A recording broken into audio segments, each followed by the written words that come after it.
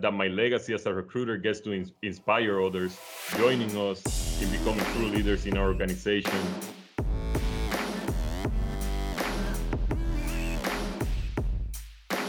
Welcome to the BLUF podcast, where you get the bottom line up front and we won't waste your time.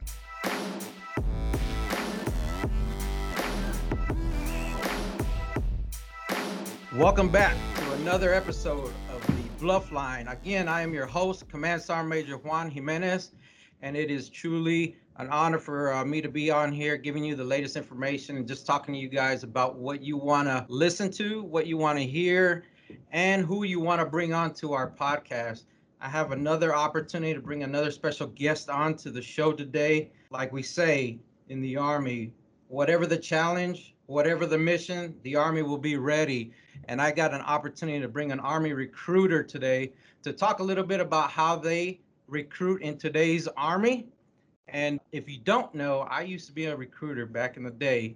And to talk a little bit about how I recruited back in my time and see some of the differences and also see how we're reaching out to our youth and continuing to push forward in recruiting in today's Army.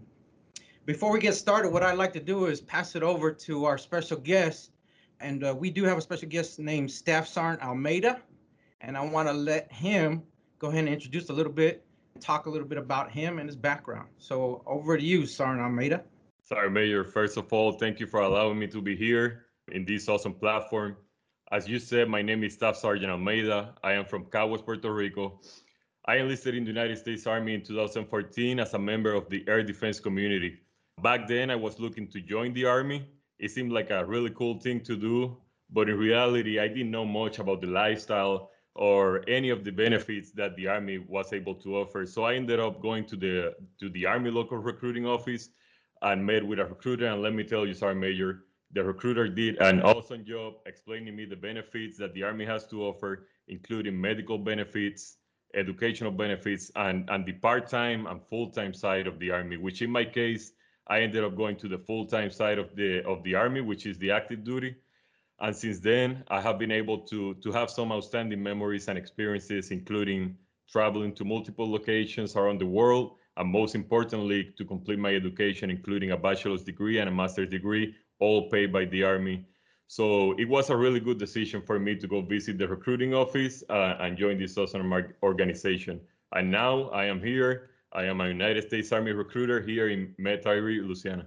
Hey, that is awesome. And I'll tell you that story that you just talked about, I'm sure there are others out there that are kind of following along those lines. And I can tell you that when I joined back in 1993, that storyline was probably fitting for me as well, except I joined out of El Paso, Texas, where you joined out of Puerto Rico. You know, I wanted to get some education under my belt. You know, I had just graduated high school and I went in and talked to our local recruiter and they had some great information to give me. And by all means, I followed all the steps. And here I am today, 28 years later, continuing to serve my country and proud to continue to serve our people of the United States. As an Army recruiter, I want to see if you can talk to us a little bit about what you do or what your role is as an Army recruiter. Well, Sergeant Major, me as well as the other recruiters here in the United States Army Metairie, Louisiana Recruiting Station, we're basically the face of the Army. I mean, my role as an Army recruiter, as well as the other recruiters out there, is to ensure that the civilians, the communities, and the schools that we get to work with get to have the proper knowledge of the many benefits that the Army has to offer to them. And not only that, but we also have to ensure that every person that wants to join us are fully qualified and get a proper plan that can help them achieve their life goals.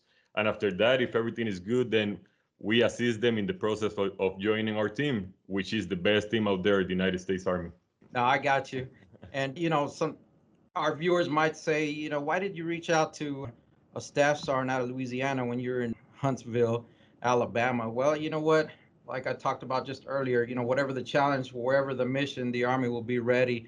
And we are one big team. If we're active duty, or if we're National Guard, or we're reservists, we're all soldiers in the United States Army. And I didn't put it out, but, you know, Staff Sergeant Almeida used to be one of my soldiers and non-commissioned officers in my last unit. And we were out there at Fort Hood where we were able to do a lot and accomplish a lot in our deployment and in our missions as Patriot Air Defenders. So yeah, I mean that tie does not go away. You know, we are brothers and sisters in arms, and we continue to do that no matter where we go. We always keep that link, and it's good that I was able to reach out to him and see if he wanted to come onto this podcast and just talk a little bit about himself and what he's doing for the United States Army today. I would tell you that a lot of people might not know what we do as non-commissioned officers, but we do a lot. We get asked to do different missions. We get asked to do different jobs. It's not necessarily only the job that we get trained to do, but it allows us to gain so many skills out there. And just wanted to get with you on what you think, or what would you like to leave as a non-commissioned officer or as an Army recruiter in the United States Army? Sorry, Mayor, that's a good question.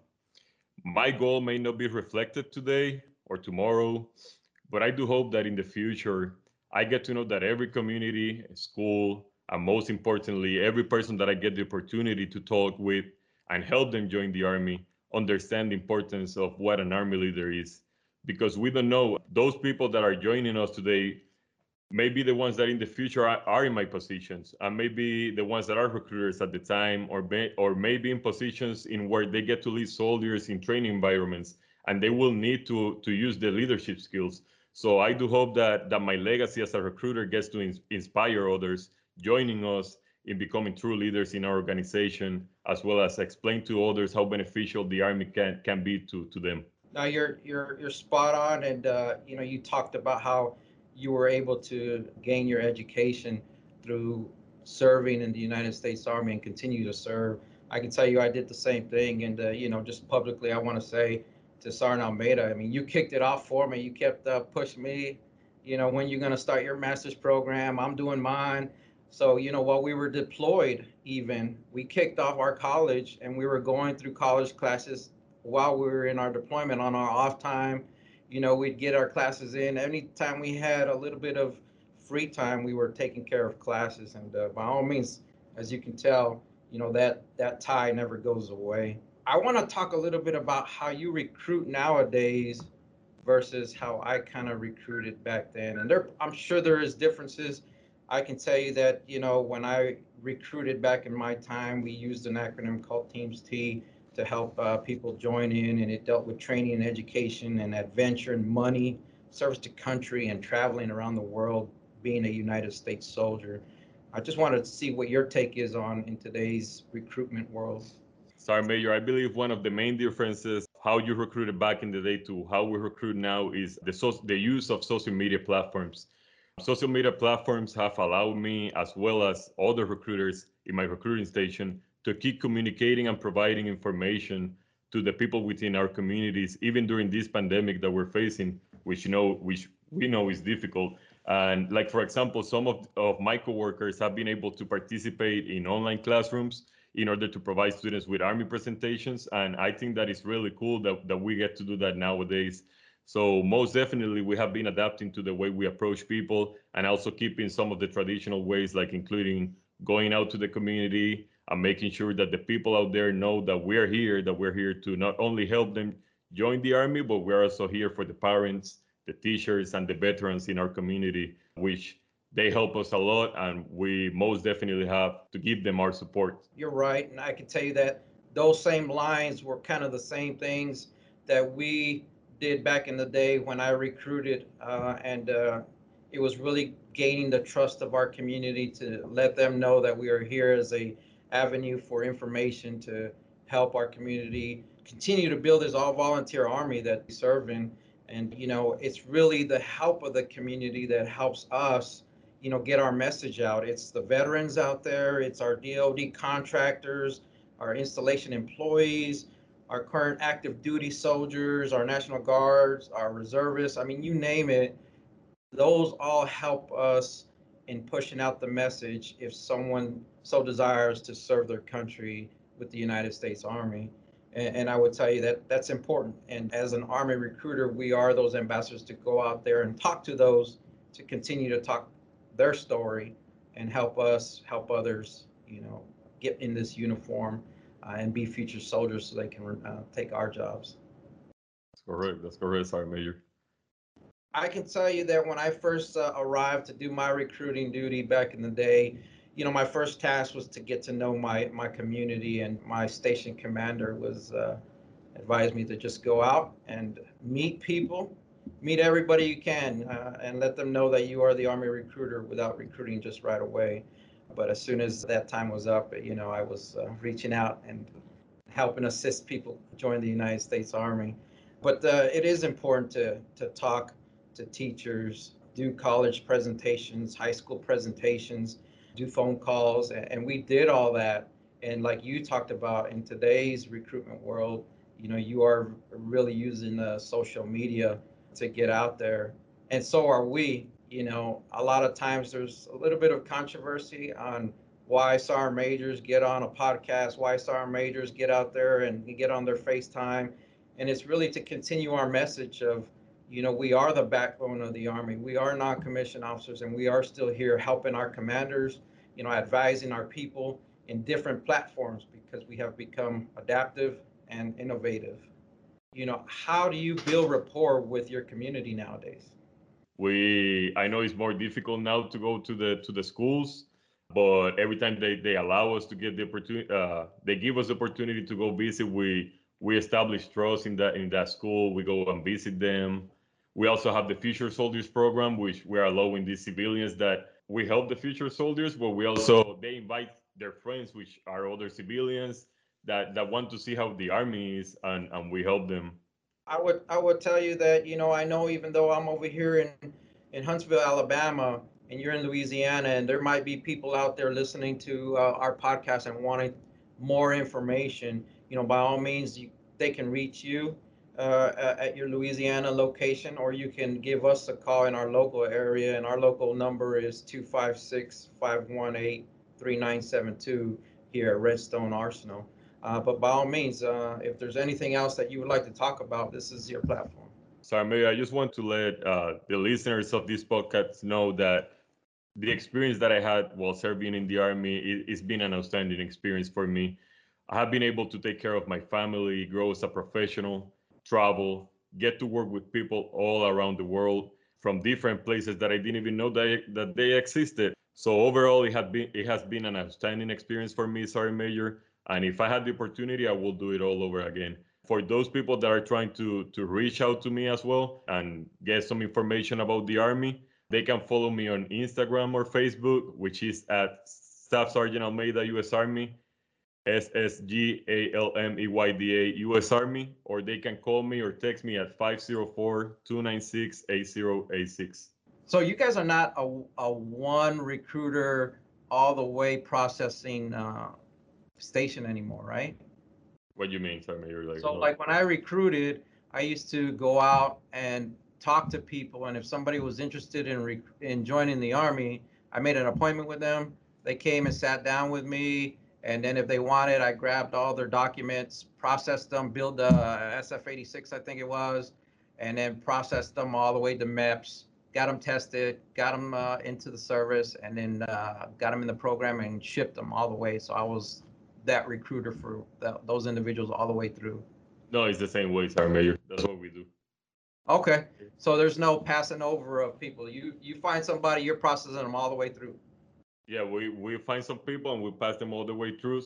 Outstanding. No, I think that's great, man. I want to thank you for taking the opportunity. I know you're busy out there recruiting, and taking the opportunity to jump on this podcast and talk a little bit about recruiting. Allow me to talk a little bit about my recruiting days when I did it. And I wish you the best of luck out there. And if you ever need anything, like I said, we are brothers and sisters in arms and always ready to reach out and help out. So by all means, again, thank you to all our veterans that served and laid down the foundation for us to continue to serve. Other than that, thank you for your time. Thank you, Sergeant Major. This is our first ever anonymous mailbag segment that we got going on. And what it is, it's the opportunity for our listeners to send me in an email of a concern or something they might want to talk about that we can bring to light. So with saying that, I'd like to toss it over to Jonathan so he can talk to me and the listeners out there about our first mailbag that we got going on. All right, Sergeant Major. Thanks for having me again. We've got a couple good ones today. So it looks like the first one here, we have a person. I don't know if it's who it is, but we have a person, and they drove 2 hours to Redstone to get a dependent ID card renewed for one of their dependents. And they get up to the one stop. They arrive, I think they said around 11 a.m. And they get up to the one stop, and they sit there and they wait, and then eventually they're told, sorry, we're not going to be able to get to you today. You'll have to come back later. Naturally, this upset them because they live 2.5 hours away. I feel like this situation could have been avoided with a little bit of planning. No, I hear you on that. And that is a good mailbag that we can talk to about today. And like you said, it is dealing with our one stop. It looks like it was a dependent military ID card issue, trying to do the right thing and come in. I would tell you that our one stop does a phenomenal job trying to balance, one, getting everybody service that comes in there, and two, because of COVID and the situation that we're going through right now, we've had to have a balance on how many people actually come in, how many appointments are made. And leaning into appointments, I would tell you that for our listeners out there and the concern that came in, if you're driving that far out or not, the best way to get service at our one stop is to make an online appointment or simply call. But I would tell you the best way is to make an online appointment, and you can get on there on the rapids.dmdc.osd.mil and simply make an appointment so you have a sure slot for you, or you can call for some information at 256-842-2418, and that way you have something set. And to me, it's a little bit better planned, and it allows you to get seen because you have a set slotted time for you. That's good advice. The more I look at this, the more I wonder, do you think there's an expectation of people when they just show up at the one stop that they're going to be guaranteed a spot and they're going to be guaranteed to get whatever it is they need to get? I think there might be a little bit of a preconception that if I walk into the one stop, I will get serviced on a walk-in basis. And I would tell you that the one stop does an outstanding job, one, to fulfill all the appointments that are made to come in. And then obviously if some are helped a little bit quicker than others and they're able to take a couple walk-ins right before the other appointment is honored, they try to do that. Or if there's some no-shows, they will try to do that and take in those walk-ins. But I don't, it is not a guarantee, like a guaranteed appointment that you can make online. So although we do take walk-ins and we do facilitate all the way in, there comes a point into the one stop where we have to stop taking walk-ins, or else we would be there way into the evening hours. And, with our workforce, we have to have a stopping point. So I think what's done is they reach a stopping point that will facilitate the time allotted to where closing business of the one stop is lined up with. That's true. I've been down there to get my CAC renewed once. And the first time I went down there, I got there after 3, and they stopped doing CACs at 3. Right. So I came back the next day, everything was fine. And then last week, we had another one of our employees. He went down there, and he got there about 2:50. But by the time he got up to the window, it was after 3 o'clock, and they said, hey, you got to come back the next day. Right. No big deal. But no, I mean, and you're right. I think what the one stop does is it tries to accommodate everybody, but there has to be a stopping point, or else we'd be going all night. So really, the expectation for someone to get seen on a walk-in basis would probably be having to come in early in the morning. If you're coming in the late afternoon, your chances get slimmer, I think. And, if you drove, a certain amount of hours and you don't get service, I would probably be a little disappointed too. So I think the right thing to do and the sure thing to do is just make the appointment, or call if you're having trouble on the online service. Call the number and leave a message and see when they get back to you. But by all means, We do take walk-ins, but it is somewhat of a gamble when you come in on a walk-in basis. This next one's kind of, it should be kind of near and dear to you because it's about the retirement services here at Redstone. So this person, he's in the process of retiring, and he went to complete his survival benefit program in person with one of the retirement service officers. He's from an outstation, so it's not like he's local. I think he drove probably another 2.5, 3 hours to get here. And, you know, retiring from the Army is not necessarily as clean cut as you would think it would be. There's a lot of different things involved in that. But this person, he was just disappointed. I do agree with you. It is near and dear to my heart because eventually I will be doing that process of retiring from the United States Army. But it is something, and I'm glad this came in because it's something I'm going to look into a little bit further and ensure that our retirement services are being helpful to those going through the process. I know we do have a system in place. I know we do service people other than Redstone because there are universities out there that have military service members that are teaching military science. There's recruiters out there. I mean, there's a number of people that are not just stationed on Redstone that we service that use our facilities to transition. So I would tell you that, again, please contact our transitioning SFL TAP services to ensure you get the checklist that allows you to go down the list of things that you are required to have or need as you begin your transition. There is a number, and I will put that number out to you. It is a 256-876-3295, or simply go to the usarmy.redstone.mbx.sfltap@mail.mil. And you can send in some emails on it if you have some concerns, or it'll walk you through on that website on how to set appointments up for transitioning for the Redstone Soldier for Life area. I would tell you that it is something I'm going to look into just to see if we can refine the process a little bit because it is, for most, a first time, regardless if you've spent 4, 10, 12, 20, 30 years in the service. You only do it once when you decide to transition out, and we want to make sure that we're providing the best service.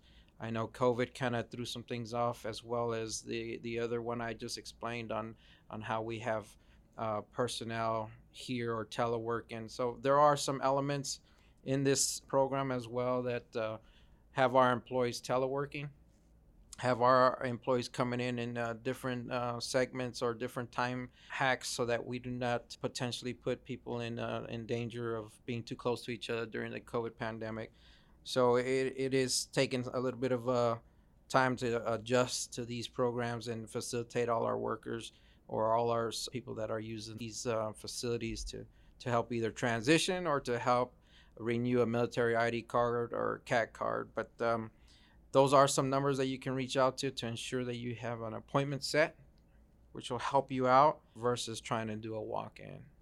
That's a good point about COVID. We get tired of talking about it because it's been going on for over a year now. But with all the forward-facing services that Redstone and the Garrison and all of those provide, these men and women really have done a good job of keeping the doors open, keeping the things moving.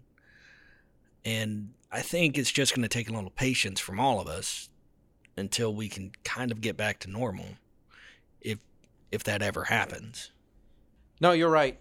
And like I said earlier, I mean, you might not get the answer you want, but I promise I'll get you an answer. And, the answer is COVID had a vote, and we have been operating a little differently.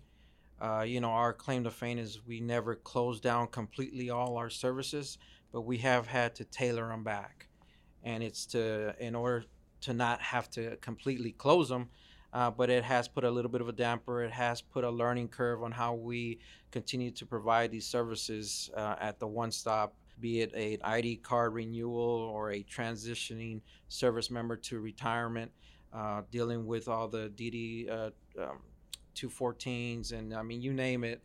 Those processes have taken us in a different direction on how we can still provide it, how we can still be safe during this pandemic, and make sure we're trying to capture everybody that's going through that process. So, I think really doing a little planning on everybody's part will go a long way. Although walk-ins and stuff are acceptable, they're not guaranteed. So just please make an appointment. Please reach out to the different websites or numbers and get some solid information, get some solid appointments set up so that you do not fall short. If you want to reach me at the Command Sergeant Major Anonymous mailbag and have a concern, please email me at juan.p.jimenez.mil@mail.mil so we can receive your concerns or questions and we can address those. Jonathan, thank you so much for throwing me those 2 emails in our mailbag segment. And with that wraps up our mailbag segment for today. And I thank you, and continue to send in some questions so that way we may bring you the answer on this podcast. Until then, bye-bye.